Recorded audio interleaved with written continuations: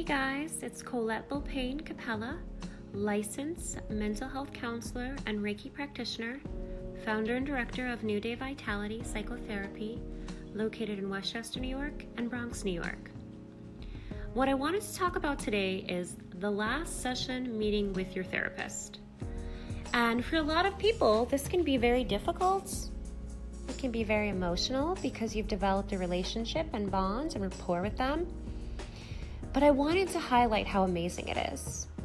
Think about it as a graduation. If you're meeting for your last session and you guys have agreed upon this, it's because you've achieved your goals. It's because you've put in the hard work and the progress and improvements are there. See it as a wonderful thing. See it as a new chapter in your life. See it as a new space. And see it as accomplishment. Talk to your therapist about the way you feel. I'm sure your last session you'll talk about all the tools and skills you've learned.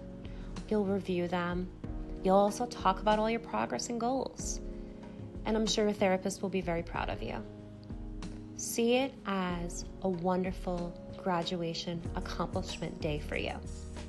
Thanks, guys.